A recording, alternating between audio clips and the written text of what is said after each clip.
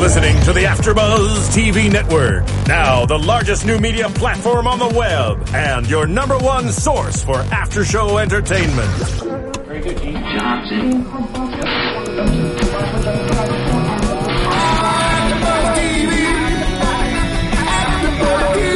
From Los Angeles, California, and Maria Menounos, and streaming live thanks to Akamai Technologies, this is AfterBuzz TV Spotlight On. Spotlight On is a long-form interview series featuring actors and TV personalities. And now, from the world's number one TV after-show platform, this is AfterBuzz TV Spotlight On.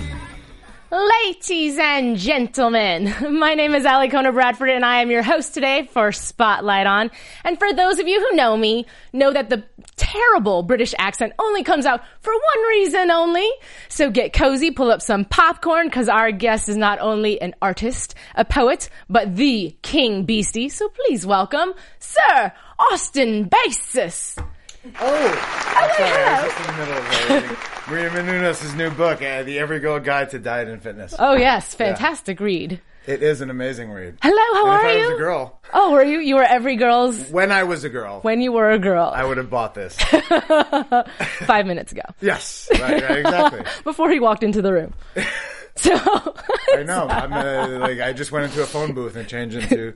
It's like Superman, Super Austin. Cheers. Cheers. So I have to ask you because, there was a lot of pressure on me for this episode because, you totally put me on blast on Twitter and you have high standards for hair today. Yes. So, I was trying to, am I okay? I think you showed up. I like it. I like it a lot.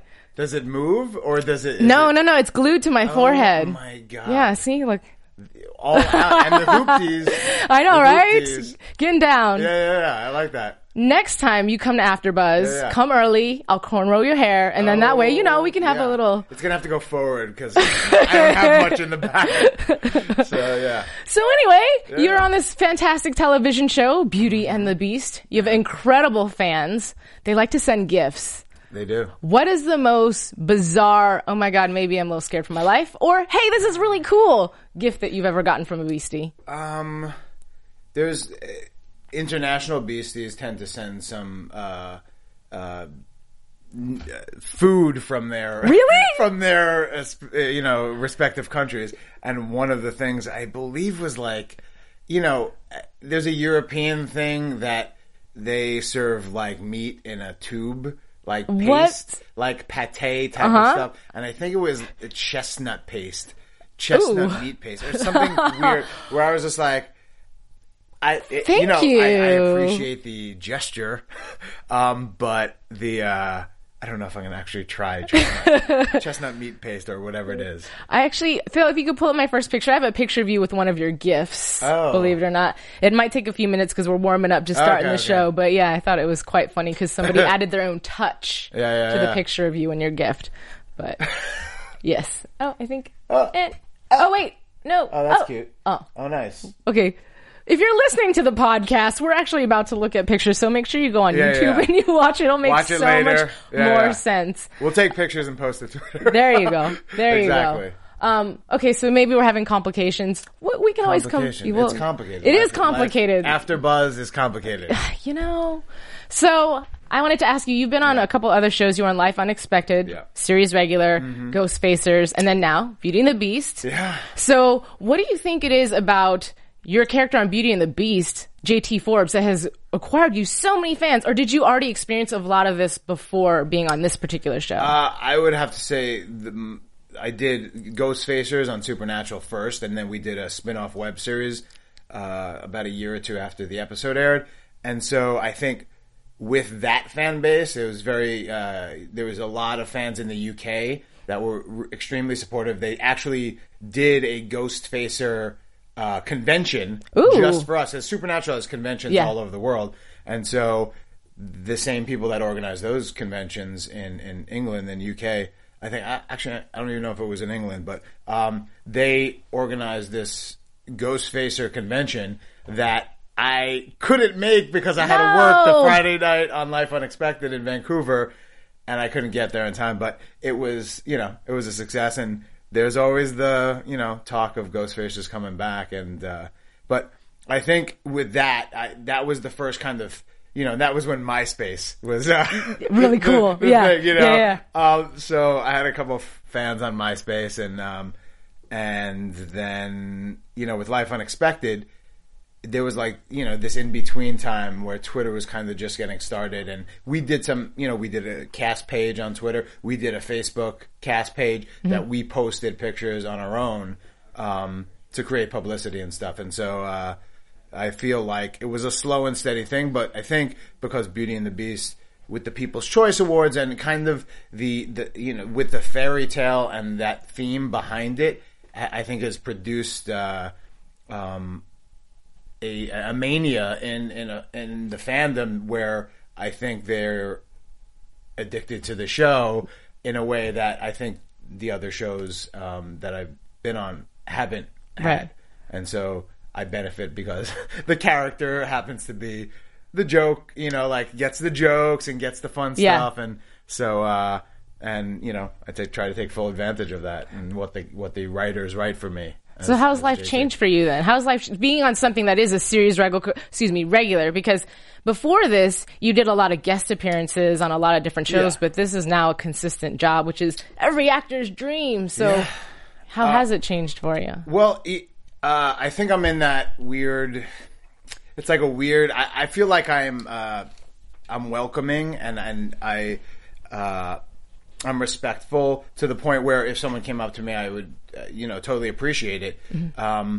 But it's an odd kind of weird phenomenon where you kind of go and people don't quite know where they recognize me from, so they don't say anything. And if they do, I'm not that big that people are going to be like, oh my God, it's you. Oh my God.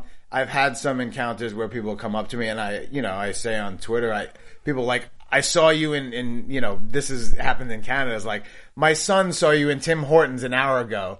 You're you could have said hi. What? How you could have said hi? He could have. I mean, it was her son, so she's the fan. Oh, but I don't know if her teenage son is watching Beauty and the Beast. If he is, all the power to him. Yeah. So I think I'm at that stage where people kind of recognize me, and if they do, they know it, and I feel like I look kind of the same that I do on the show, minus the facial hair, right. From this season. But I think it's a little different to kind of go out and you're a little aware of that. But that's the way it's going to have to be if I continue to work, and I'd rather continue to work and deal with whatever other stuff comes. But it's really about the fun work and being employed and right, of course, doing what I love. So, do you consider yourself a celebrity? No. You're a working actor. It's weird when people say that, and I'm like, I feel like celebrity is there's an implication that you're celebrated for being famous, and so your celebrity alone yields power. But I feel that you are celebrated, though. I know, but I feel like the character and my work and the show are celebrated. So I'm much more proud that the town. We have dogs in here, but we have much more. Kind of, I feel like the celebration or the celebrity is from the work and the show, as opposed to me being a public figure. Gotcha. So I want to take it back though. Before, Take it back. way before. Really quick, I'm gonna ask my school. Engineer. Do we have pictures today? Before I start queuing pictures, and we actually don't have. Me start sweating. Here we go. Oh, okay. So. This is the first picture. This was the Beastie gift. We're going backwards. I like the touch with the blonde hair and the crown. That's very becoming of you. And then our next picture, because just so I can catch us up a little bit. This is you and Nina from Beauty and the Beast. That was a very, very, very cold day. -30 something. Wow. I think that was Celsius, but so it was still cold. Still cold. It's, very, very cold. It's about zero negative numbers in Fahrenheit terms. All right, so my next picture will have us up. I don't want to post it just yet, but like I said, we're going to go way back. Uh-oh. And no, uh-oh. How way back? Way back. You're from Brooklyn. Oh, right, You're from Brooklyn. I tried to get you to do the accent before, and you weren't giving it to me. I'm a little New disappointed. York, Brooklyn. Yeah, Brooklyn. Brooklyn, It's New York. hard to like go, because I don't know. I need something to say that's New York, Your car. right? That's a little Paige. Boston. Park your car. That's Boston. Can you pull up our next picture, please? So, he went away. You went that away. one right there. You are. Okay, so being from Brooklyn, there's this. I looked really different when I was a computer Yeah. before I was a girl, before I was a boy. There's a stigma of being very rough around the edges, very Yeah. tough. You played sports and all that. Were you a tough guy growing up? Oh, not at all. But No? I was a bad sport, and I was the kind of guy that would Kick get bleachers. into fights with the refs and other team if things didn't go my way. Yeah, So like learned my lesson. physical, like did you get physical altercations? Yeah. Really? Yeah, Okay, yeah, yeah. totally. I was very Yeah. competitive, and that's what I learned. And when kind of, I was a late bloomer, so when kids started kind of getting bigger, and I was still little, I still kind of had that attitude, and I was better at sports than most people. But it's still tough to, it was still tough to kind of pick on a guy that was like twice my size. Right, and, right. I became a little better for sport then, You're like, I'm just calm it down a little bit, just a little. Now, you also, while you're on the East Coast, that's where you got a lot of your acting training from as well. I read that you went to the acting studio out there, right? The actor studio. Actor studio, Yeah, yeah. okay. And I'd also read in your bio that some of the other people that attended that you encountered were Al Pacino, Yeah. Faye Dunaway. Okay, first of all, how nerve-wracking as a brand new, newer actor. But how'd you grow from that at the same time? Were you super nervous from that? I feel when I worked, I went through a whole program. It was a 3-year program at the Actor Studio. At that time, I was at the New School, but it's now at Pace University. And then okay, the I've heard of Actor that, yeah. Studio was the place where Lee Strasberg taught the famous method acting, and that's what people call it. But it's more like it's sensory work based on your own life. It's his interpretation of Stanislavski. It's kind of boring if you're not into acting, but there's a kind of a little bit of a science and a technique that goes behind a lot of people's training. Everyone has a different way of thinking, but at the Actor Studio, it's based on your own life. You use moments, sense, pictures and things that you like, objects from your own life to bring you back to and get you into a place where you're just living and you don't have to act. Yeah. And it's like that Pavlov's dog thing with the meat powder. So they'd ring a bell and they'd give a meat powder every time they'd ring the bell. I think it was like that. And then so they kept ringing the bell, giving meat powder, and then after there was a conditioned response where they'd ring the bell and you start to salivate without getting the meat powder. So it's that basic, same technique where you're using all your senses to get you back to the place, even though literally you're not back there. Right. It's like you're recalling it not only intellectually but sensorially. Right. And so that's all those, like Pacino, De Niro, a lot of people that come out of the Actor Studio studied this, and it's a great technique for film work.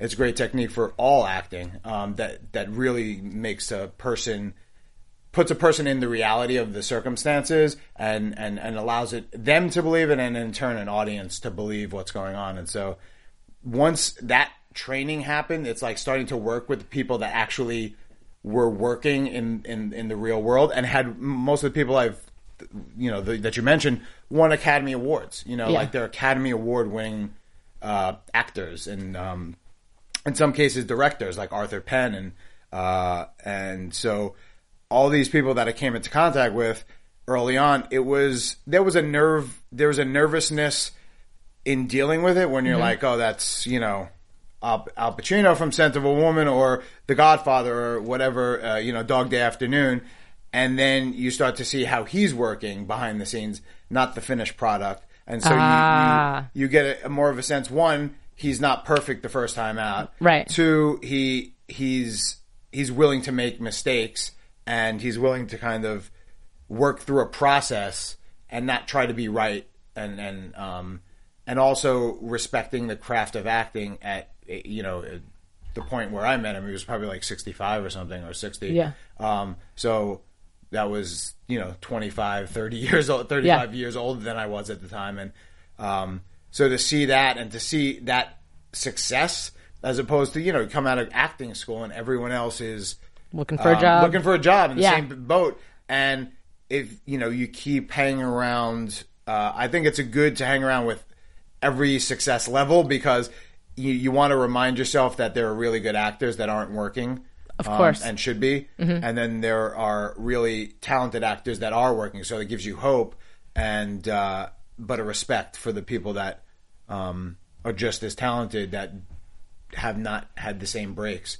But yeah, the nerves, puts it into your performance, you put it into your focus. And, as an actor and a performer, you start to learn to channel your nervous energy when you're doing theater, specifically when you have to perform every night in front of an audience, and you have nerves. You always have nerves. Course. So the nerves are diminished for me in over preparation and preparing as much as I can, so that I know I've done everything that I could, and I'm relaxed in knowing the material. But also in using that nervous energy and almost like manipulating it a little to your advantage, whether it's into a speech or anger or an emotional moment or whatever it is. There's this weird tangibility to your nerves that you could even use as a weapon. Yeah. So I want to ask you this though. Yeah. Having said all that, and you've obviously trained very thoroughly.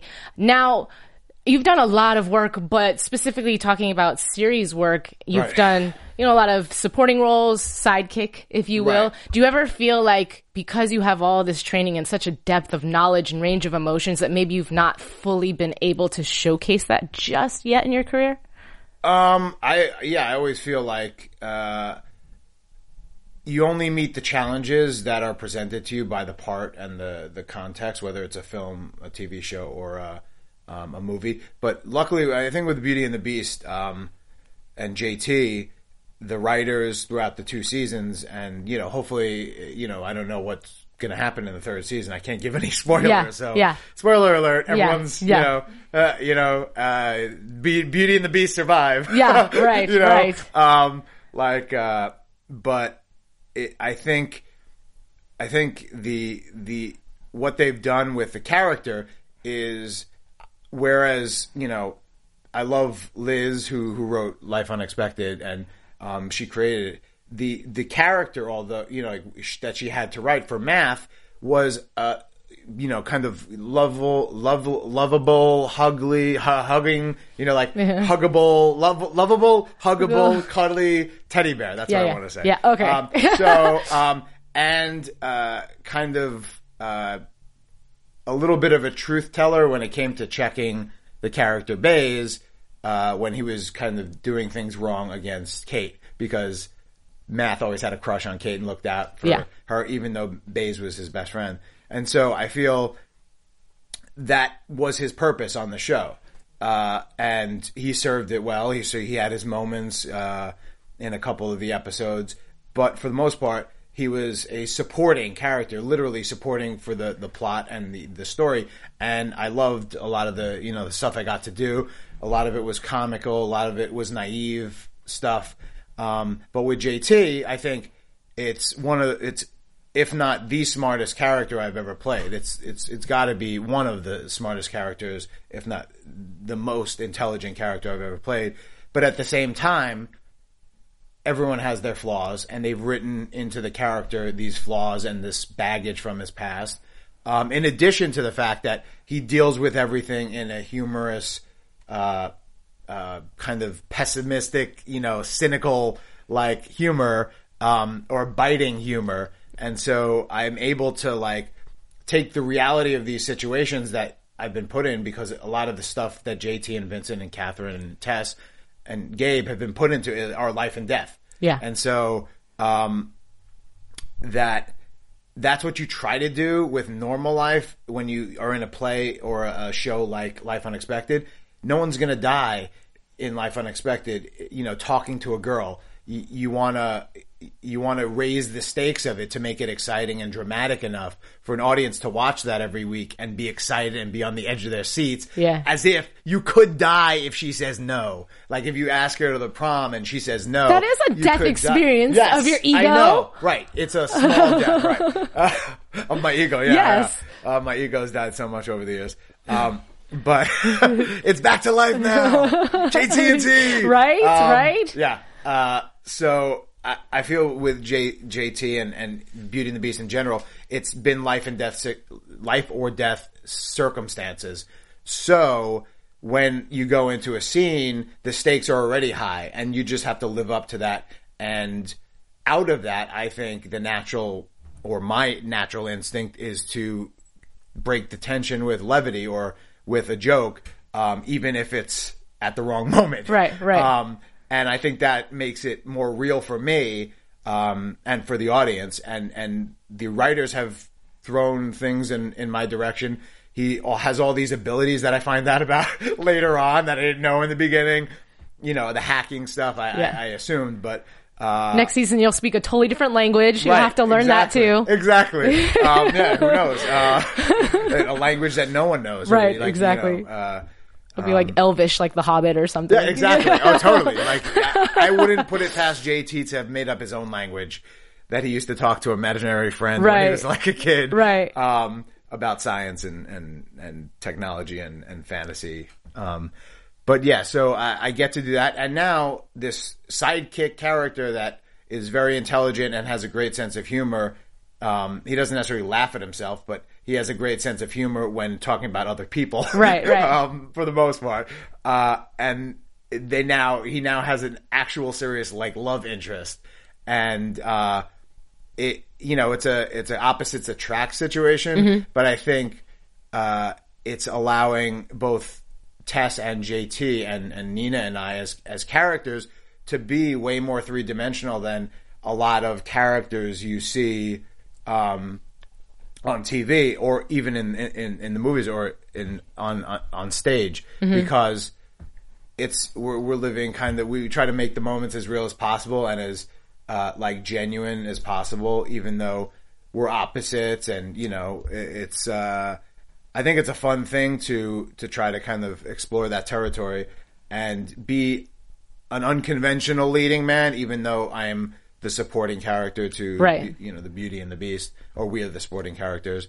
That unconventionality of JT allows me to show all those things that I would in some leading role in another project. Right. So you get a little taste of everything that is Beauty and the Beast. Totally. Now, you also did an indie film that got a lot of awards back in the day. Yeah. Like I said, I'd like to take it back. We're talking about you. You did a movie called Dorian Blues. That's at the time was a little bit more edgy because it's a coming out story. Yeah. Tell me just a short bit about like who your character was and why you wanted to be a part of a movie like that. Interesting story about Dorian Blues is I went to the Actor Studio Drama School. Our graduation was, I think, in June or May at some point. And the day of the graduation, it was we had finished school. It was just the ceremony, and they asked a couple of us to audition for this film, Dorian Blues, and like there was like 3 or 4 of us that went, and we knew the scenes. We were auditioning for both characters. It's 2 brothers. One was coming out of the closet, and one was the jock brother. And so I had played sports growing up, but in general, I tended to play like nerdier characters. But I'm also big, so it's hard for someone to pick on me.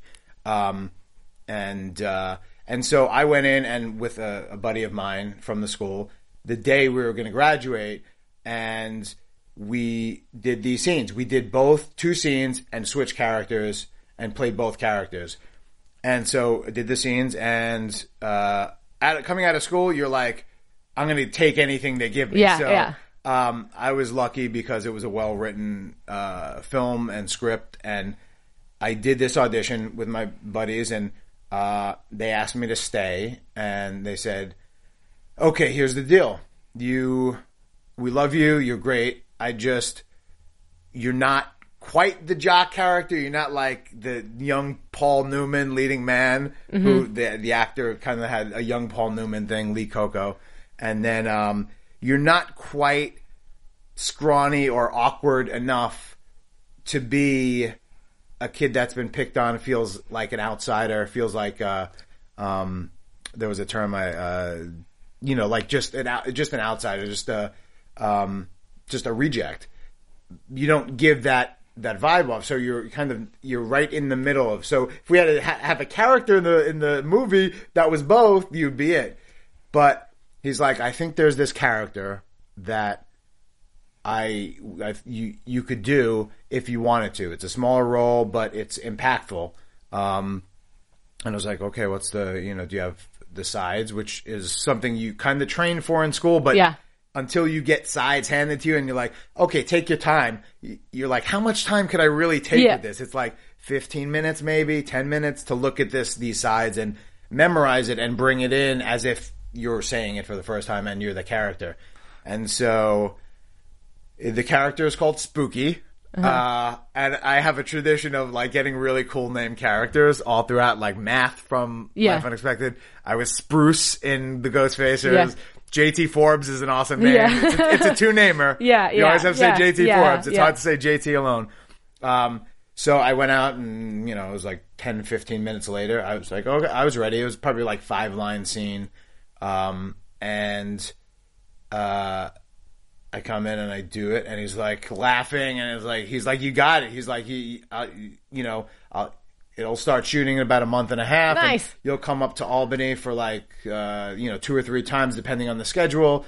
And he told me the other scenes that I would be in because we didn't get the whole script. It was, the first scene is he meets him in the lunchroom, the main character, who's played by Michael McMillan, who is actually, he was on True Blood for a long time. He was the Reverend, like the Reverend. You ever watch True Blood? Like here and there, yeah. Yeah, he's like the Reverend that wanted to get rid of vampires. And then he becomes a vampire. Spoiler alert! Anyway, so he's successful, and I have a scene with him where I kind of, like in a weird, spooky way, come on to him. Okay. And then we get both simultaneously picked on by the jocks, and who we both term Neanderthals. We call the jocks Neanderthals. So when I say that, when I call the jocks Neanderthals, he kind of strikes up like a note of like, ooh. And then I take him back to my basement. Really? In the next scene, okay. The scene right after that, get him drunk up, bring in mugs and beer. And then I proceed to do a seduction dance. Really? From Last Train to Clarksville. We're gonna have to watch this. I didn't quite catch the movie, and I'm definitely gonna now. I really have to watch it. The Monkey song "Last Train to Clarksville" because it has these musical stops. So it's like, take the last train to Clarksville, and I'll meet you at the station. And so I do a crazy dance, and what was hard, at least I did it, and I choreographed the whole thing, and I'm like, I had taken dance class in school. Oh, multi-talented, okay. I did my own dance, and like, how weird and funky could I be without being too adept at dancing and seducing someone with the dance. That in itself was awesome. It was a great set, great location, and great, camaraderie with the cast and the writer and director and his wife. Their parents housed everyone, all the actors, and it was like that really kind of fun thing. And it was my first film out of school, and a couple years later, or a year later, they were in festivals, winning awards, and getting released in the theater, and on DVD. So outside of that, though. Every actor goes through their dry spells to where you're doing good stuff, and then all of a sudden you have the years that are really difficult. Right. And I had read that you'd also had a few years of being a quote-unquote struggling actor. So what do you find as struggling? And what did you do in between time to just make ends meet? Well, that was a non-union project. I didn't get paid for it. So it was right out of school for your reel. You want to put together the film stuff for your reel. So out of school, the advice I was given is just to audition for everything and, obviously try to get an agent. I was able to start working with a manager pretty early, but that didn't stop me from submitting myself. Back then it was like not online, so I would buy Backstage every week, newspaper, look in the back section where they had the casting calls and go through it, mark what headshot I was going to send them, and if it was a project I wanted to do. I got involved in some improv comedy, so I did that. All stuff that didn't, make any money. I got into the actor studio after graduating from the school, and that was a big thing. That's where I started, doing all that stuff with like Al Pacino and Faye Dunaway, and Estelle Parsons was the artistic director, and she was on, if you remember, she won an Academy Award for Bonnie and Clyde. But yes. she also was the mother, Roseanne's mother on Roseanne. Okay, yeah. She talks like this, like Roseanne. Like that's, and then she really talks like that. But she's been nominated for Tonys, and like she's such a great actress that she, in running the studio, wanted to get the younger people involved with a lot of projects, and so I wound up doing like three or so plays at the studio, and they give you like a stipend to get to and from, but it's not a lot of money. For me, it was like, I'm getting paid. Yeah, like I'm at $25 so I can get my gas. Oh yeah, totally. Hey, $25 a day. Home, to and from. right? Lunch to and from, and we like. Without a doubt, every night we would go out to the bar down the block and just get like wings and beer with the cast. And I'm like, okay, so I'm making no money from this because it's travel into the city, and then I'm paying, So then what'd you do? What was your job for money? Like, how'd you pay bills? I did, let's see. I was a substitute teacher. What subject? Every subject. Oh, but okay. I did theater for a little bit, for like an extended, Okay. I think there was a school where the drama teacher was pregnant, so she was going on maternity leave. I did that for 2 months, and then 2 or 3 months, and then I just substitute teaching is you're just sub whoever is Had absent. lessons So ready for it's you. like, Just yeah, go through sometimes it. they had lessons. Most of the time they didn't. Sometimes I played like theater games and talked about going because I subbed in a school that I went to. So that was always fun to like see what the kids are like now, and see what teachers are still there, and then hang out with those teachers in like the theater, not the theater, the lounge, the teachers' cafeteria, and I'm like, you're still teaching here? You were old when I went to school. Oh, that's messed up. No, seriously, but He's the teacher that you go to his class and you pop in the video, right? And you Yeah. just watch a movie the entire class. And yeah, this is awesome. not many teachers like that. No. But yeah, so I did that. I did. I was a bouncer for a little bit. Really? Okay. Yeah. See, you were a tough guy. Lies. No, it's probably 20 or 30 pounds heavier, and Give me yeah. your mean bouncer look. Like right in the camera. Just let him have it. I've taken off my glasses. Okay, do it. It's kind of like one of these, like, you got ID? I gave him a straight face. I gave him a straight face, like, ID? It's hard. It's hard to do it. Like, I'm so used to being like the nice guy. But I do like playing like Tough guys. tough guys. Well, not tough guys, but crazy guys, and dudes that are capable of like Psycho crazy? psycho crazy murder stuff.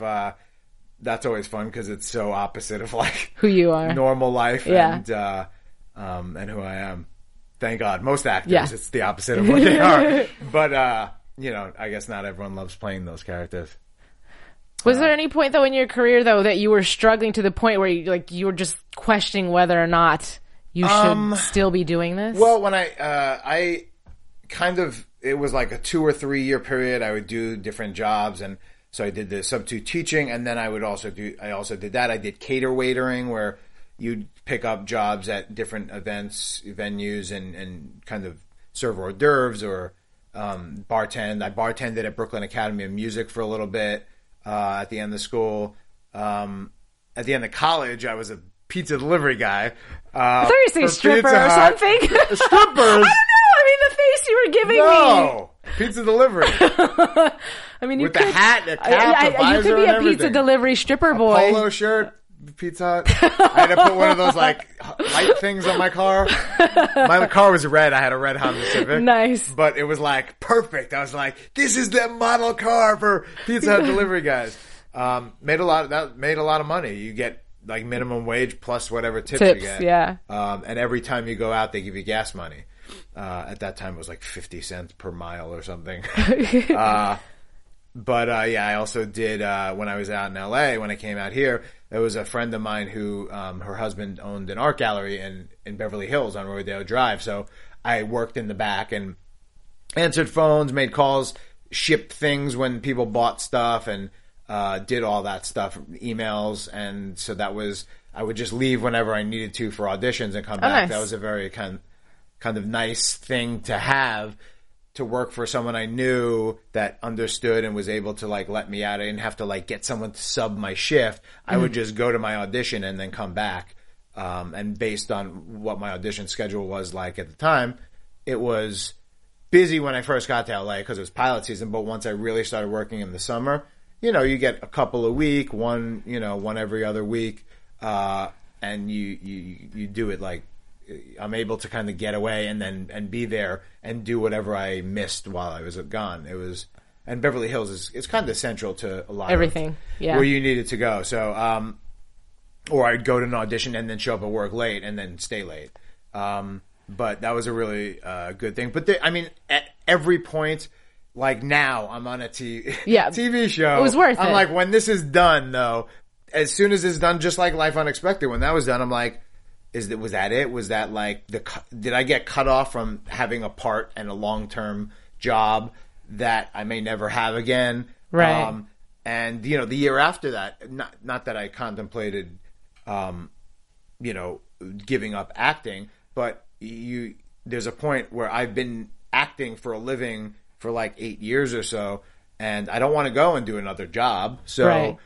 There, you push the limits of your bank account, your credit cards. I was paying for a wedding that year, so it was like, all these things I'm balancing, and there was, I came really close. I used to do, when I was younger and living out of my parents' house, I would go to the end of my bank account and then have to do one of those jobs to fill up my bank account so I can do the free student film or the play that I was doing without getting paid for it. Because you have to rehearse, you have to do the play. It's time consuming that you would normally dedicate to making money. Right. And ideally, that's you would do. It becomes one and the same like now. But as soon as Beauty and the Beast ends, there's always like, am I going to work again? Like, I feel like I'll work again, but it's like, how soon will I be able to live as nicely and as in the public eye as Beauty and the Beast has allowed me? You never know. Right. So you take it. Take every day and take every section of the seasons and every 13 episodes now we have. So coming back and so enjoy it for what it is. Yeah, you hope there's more and that way I get to keep doing JT Forbes for. I have a couple, actually. I would say I have a couple pictures, but it's of past work, just because I wanted to pull them up. Yeah. Phil, if I could have you pull up our next picture.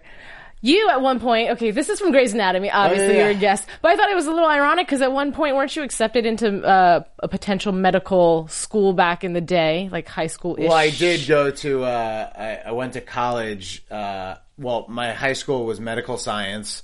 I was in the medical science program. So you are smart. Yeah. So it was math and science. Yeah. And there was a humanities program that if you were good at like history and English, that's the program you got into. And if you were good at math and science, you got into medical science. We didn't really do any cadaver work or like stuff like that, but I took some AP classes and math and science. And then you looked like that. And then I looked like that. I still wasn't a doctor. No, I know. But I play a doctor now on TV, so I've achieved my goals. It worked out, yeah. Dr. JT Forbes. There you Dr. go. Forbes. Yeah, there you go. Sounds snazzy. Yeah. Let's go to our next picture. My head is so big compared to Sandra. Oh, it pops up on the small screen. Okay, so back in the day when you were doing commercials. Do they see that though? Yeah, I think they can see it on the screen on YouTube if you watch it. It's a picture of him as a pig. Yeah. God, I don't know how long that must have taken you to get that on your face. 5 hours. Yikes. It's funny as I remember seeing that commercial. Yeah. Did not know that was you, but you know, obviously remember that was you. There were also rubber gloves that I had to wear because they, the hooves. So it was a whole process. Well, first of all, it took 5 hours to put the face and head on. It was a hood, and then they put stuff on my face. You could kind of see it in this shot. You can see the outline of my face. And then they would spray me with, airbrush to make it pink. That's a And then once I was in it, I would wear like this Under Armour, like outfit so that I could like be cool all day. We were like shot it in Pasadena. And I also did appearances as that guy. Oh God! Oh gosh! And what, like so nightmares. The suit was awesome. I wish I could save the suit. It was like a pink seersucker suit. And so what I'd have to do is I would have to take off the jacket every time. I couldn't put the gloves on before the jacket because they didn't fit. So I would have like these like 3 or 4 people like trying to put stuff basically on for you. taking my clothes on and off and my hands on and off every take, every different shot, because it would, it's like overheat, and some makeup person plastering what they probably did with Jay last season, because usually around your mouth and around your eyes is where it starts to kind Creasy. of, get, kind of come away from your skin. So you want to make it seem like it's your skin. So they put like this, they have these little spatulas, and they put like latex, like soft latex that dries really quick. And they'll just putty it and then spackle it and do the same thing over there. And the funniest thing is, like, the longest I went, we were like, light was running out and I had these things and the hoofs on, and they took the hooves off, and there was literally, they turned it over and there's like a quarter cup of sweat that just poured out. It was just gross. like, imagine being in a rubber suit on a hot day in Pasadena. All day long. Gross. In August. Disgusting. Yeah. I smelled pretty good because of the, deodorized. Right. But, sure. Yeah. Sure.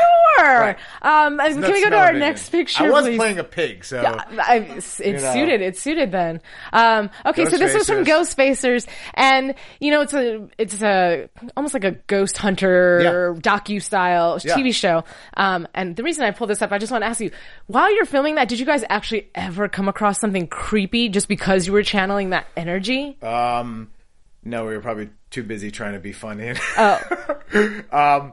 No, the thing with Ghostface, that was from the web series. That was the cast from the web series. That everyone was from Supernatural Ghostfacers, and then Marcia on the end. She's on episodes now. Mm-hmm. She was kind of like the new intern, because in the original episode, our intern died. So we lost our intern. That was the joke, the running gag, that we'd lose interns like, you killed Kenny, you bastard.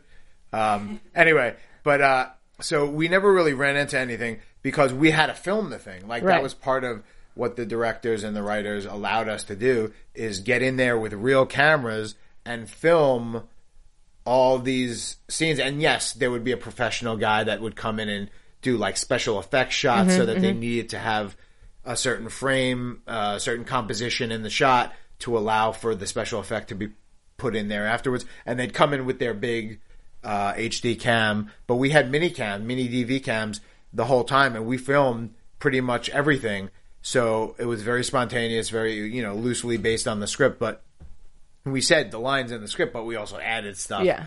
And they allowed us to do these interviews off camera, not off camera, but out of the normal shooting of the episode, because it was going so quickly that we each kind of went in different periods of time. Like, my character went off and they set a scene, and I was able to kind of do an interview with the camera where I talked about myself and being a ghost facer and all this stuff. So no ghost encounters. No ghost encounters, no. But all fun stuff. Well, then that's all that matters. That's all that matters, is you had a good time. What else was going to ask you? You know what I want to bring up too? Can we go to our next picture really fast? I mentioned in your introduction that you are not just an actor, but also a poet and an artiste. This book, tell us where we can find this book and what is it? Well, it's you can find it anywhere online. I kind of self-published it on Smashwords. It's a website where you could publish your own books, whether poetry or short stories, novels.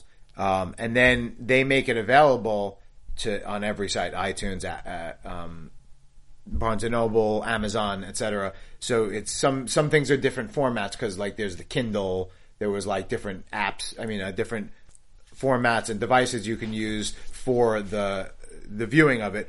But I chose to do it digitally because it was cheaper and easier for people to buy, and I just wanted to get my poetry out there. But it's basically a collection of poems that I've written through the years.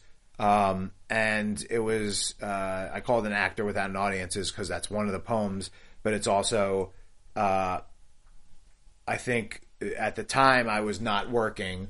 I was in between, Life Unexpected and ultimately the next big gig that I got was Grey's Anatomy and Beauty and the Beast. And so I'm a creative person, and I felt like stifled because I wasn't being allowed to work and do that. Because you basically go to auditions, and it's not a very kind of fulfilling experience. Right, of course. So you go to auditions, you do it, and then you wait and you find out.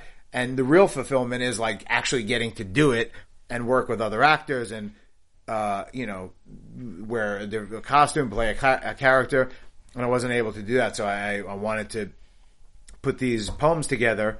And it's probably about, there's like 60 poems or something like, wow. So definitely 60 pages because I have a couple longer form poetry, but it's divided into different categories: love, hate, and the last section is something that I learned through school. Is like you kind of keep a diary or a journal when you have time. A lot of times in TV and film, you don't have time. You get cast and you work the next day, and you just have to memorize the lines and do it. But I think the most fun for me to put in the book was to reveal these poems I had written as the characters that I played.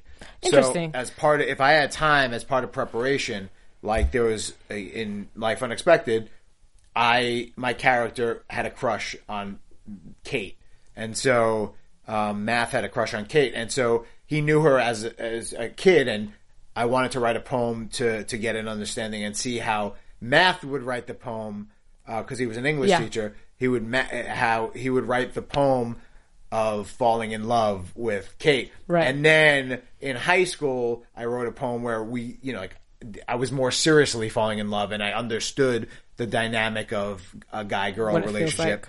And then ultimately for that episode where I kind of summon up the courage to say something and to try to ask her on a date, or so I wrote a poem of reuniting with her and having her back in my life and all that stuff. And so I did that with all the different characters, a lot of different characters I played if I had time. Did you ever get to do one as JT? I did. I wrote one for nice. Tess. I wrote a little love poem for Tess. I posted it on Twitter, and but it was way after the book. The next volume it'll make gotcha, the next volume. Gotcha. But it was fun. Like stuff like that it allows me at least to do some work on the character, but the work is fun and it's creative, and it allows that kind of creative writing bug in me to be fulfilled and be utilized.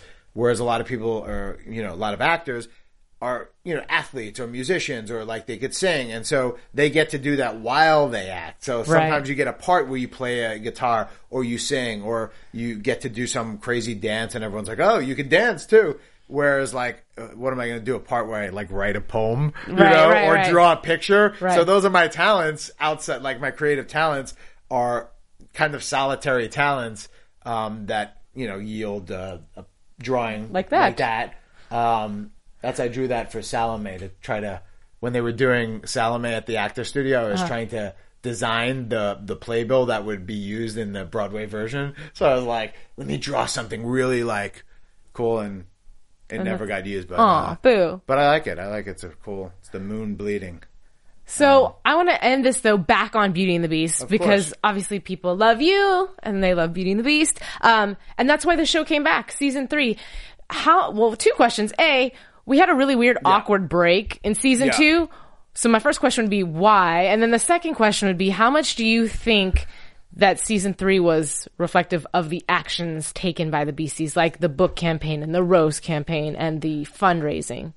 Well, I think the why of like why the break, just because, is that the first question? Yeah, first question. Yeah. I threw like 8 at you. Sorry. No, it was only 2, but I'll take the part, like a quiz show. I'll take part 1 first. Okay. And, so I think it's just because, of where we were in the ratings on, the CW, and, the night we were on, they had some mid-season replacement shows that they wanted to give a legitimate chance at succeeding and put them in our place to see how other shows did in that same time slot, to see if you know, if it's a time slot or the show. If it was a time slot or the show.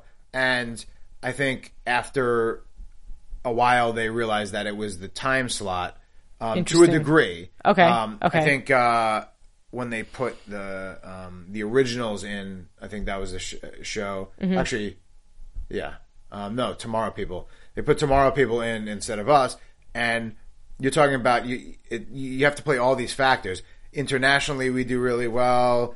They sell to a lot of markets around the world. We've won People's Choice Awards. There's a solid fan base, right? You know, even in the States, even though it's small, it's always there. Right. And then in you know, France, we do better. I mean, I think with Spain, actually, we do better numbers there when we air than we do in the States, which is crazy. Yeah. And you know, France, Brazil, England, Italy, like all these countries that have markets, and Germany, all these markets are big markets, and they love you. Yield a lot of money for the show, and they know they have seasons and seasons of episodes, or at least 44 episodes after 2 seasons to sell to different markets.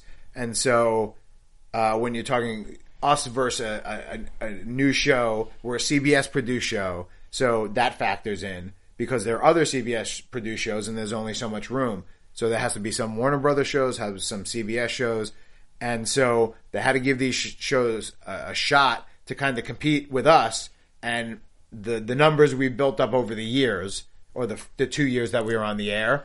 Over all those years. I know. And what the tough part is, we didn't know, like doing these last 6 episodes, we didn't know what the final result was going to be. We were filming this with the possibility that could be the last shows. So what's great about that is that we have a season 3, is that these shows are like, you know, kind of power-packed, jam-packed with action and stuff that's happening like at the speed of light, kind of like the end of last season, where like every episode, every commercial break, there was a new twist and turn and revelation. And so it's continuing like that into the finale. And so that there is some resolution with the arc that's happened over the past 2 years, but it opens up a whole new, the finale opens up a whole new storyline that could lead us into another type of show in season 3, with the same, you know, basic,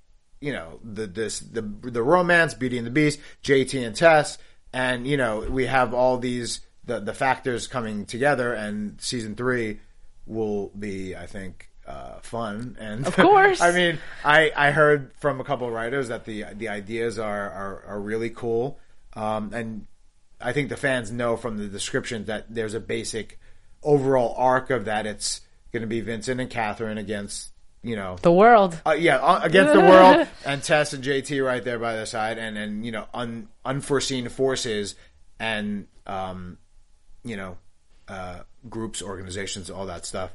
Did the executives? Sorry to cut you off. I was saying, did the executives ever hit you up and go, "Oh my gosh, like your fans are in a good way, but your fans are crazy"? That was the other part of the question. The other part of the question was the fans. So yes, the fans directly, I think, had an effect and were impactful in getting us to season 3, because they, you know, they saw an opportunity when we went off the air. You know, not that they weren't doing things before, while we were on the air.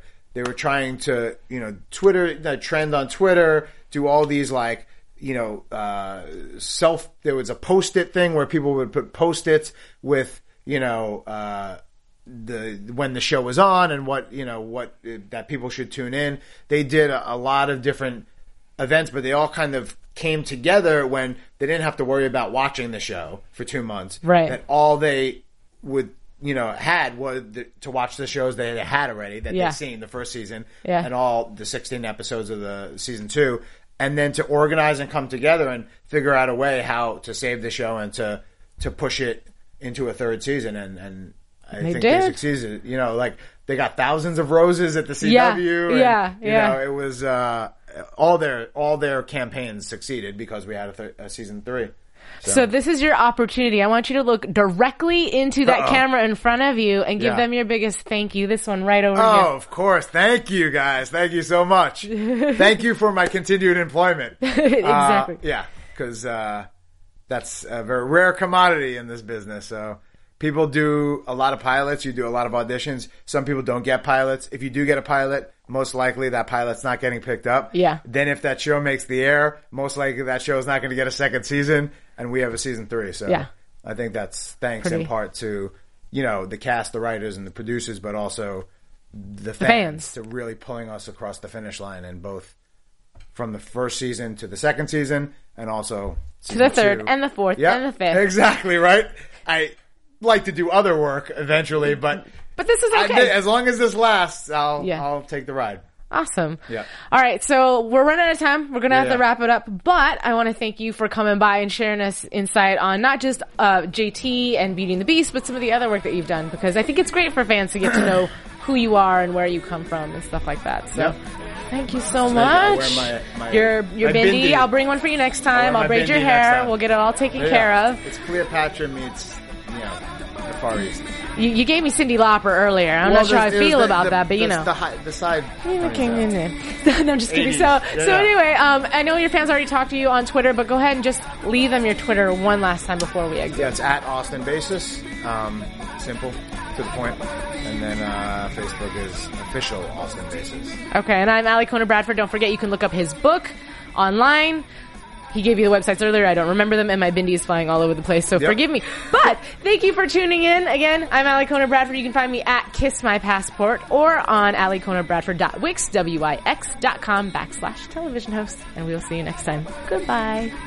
From executive producers Maria Menounos, Kevin Undergaro, Phil Svitek, and the entire AfterBuzz TV staff, we would like to thank you for listening to the AfterBuzz TV network. To watch or listen to other after shows and post comments or questions, be sure to visit AfterBuzzTV.com. I'm Sir Richard Wentworth, and this has been a presentation of AfterBuzz TV. Buzz you later. The views expressed herein are those of the hosts only and do not necessarily reflect the views of AfterBuzz TV or its owners or principals.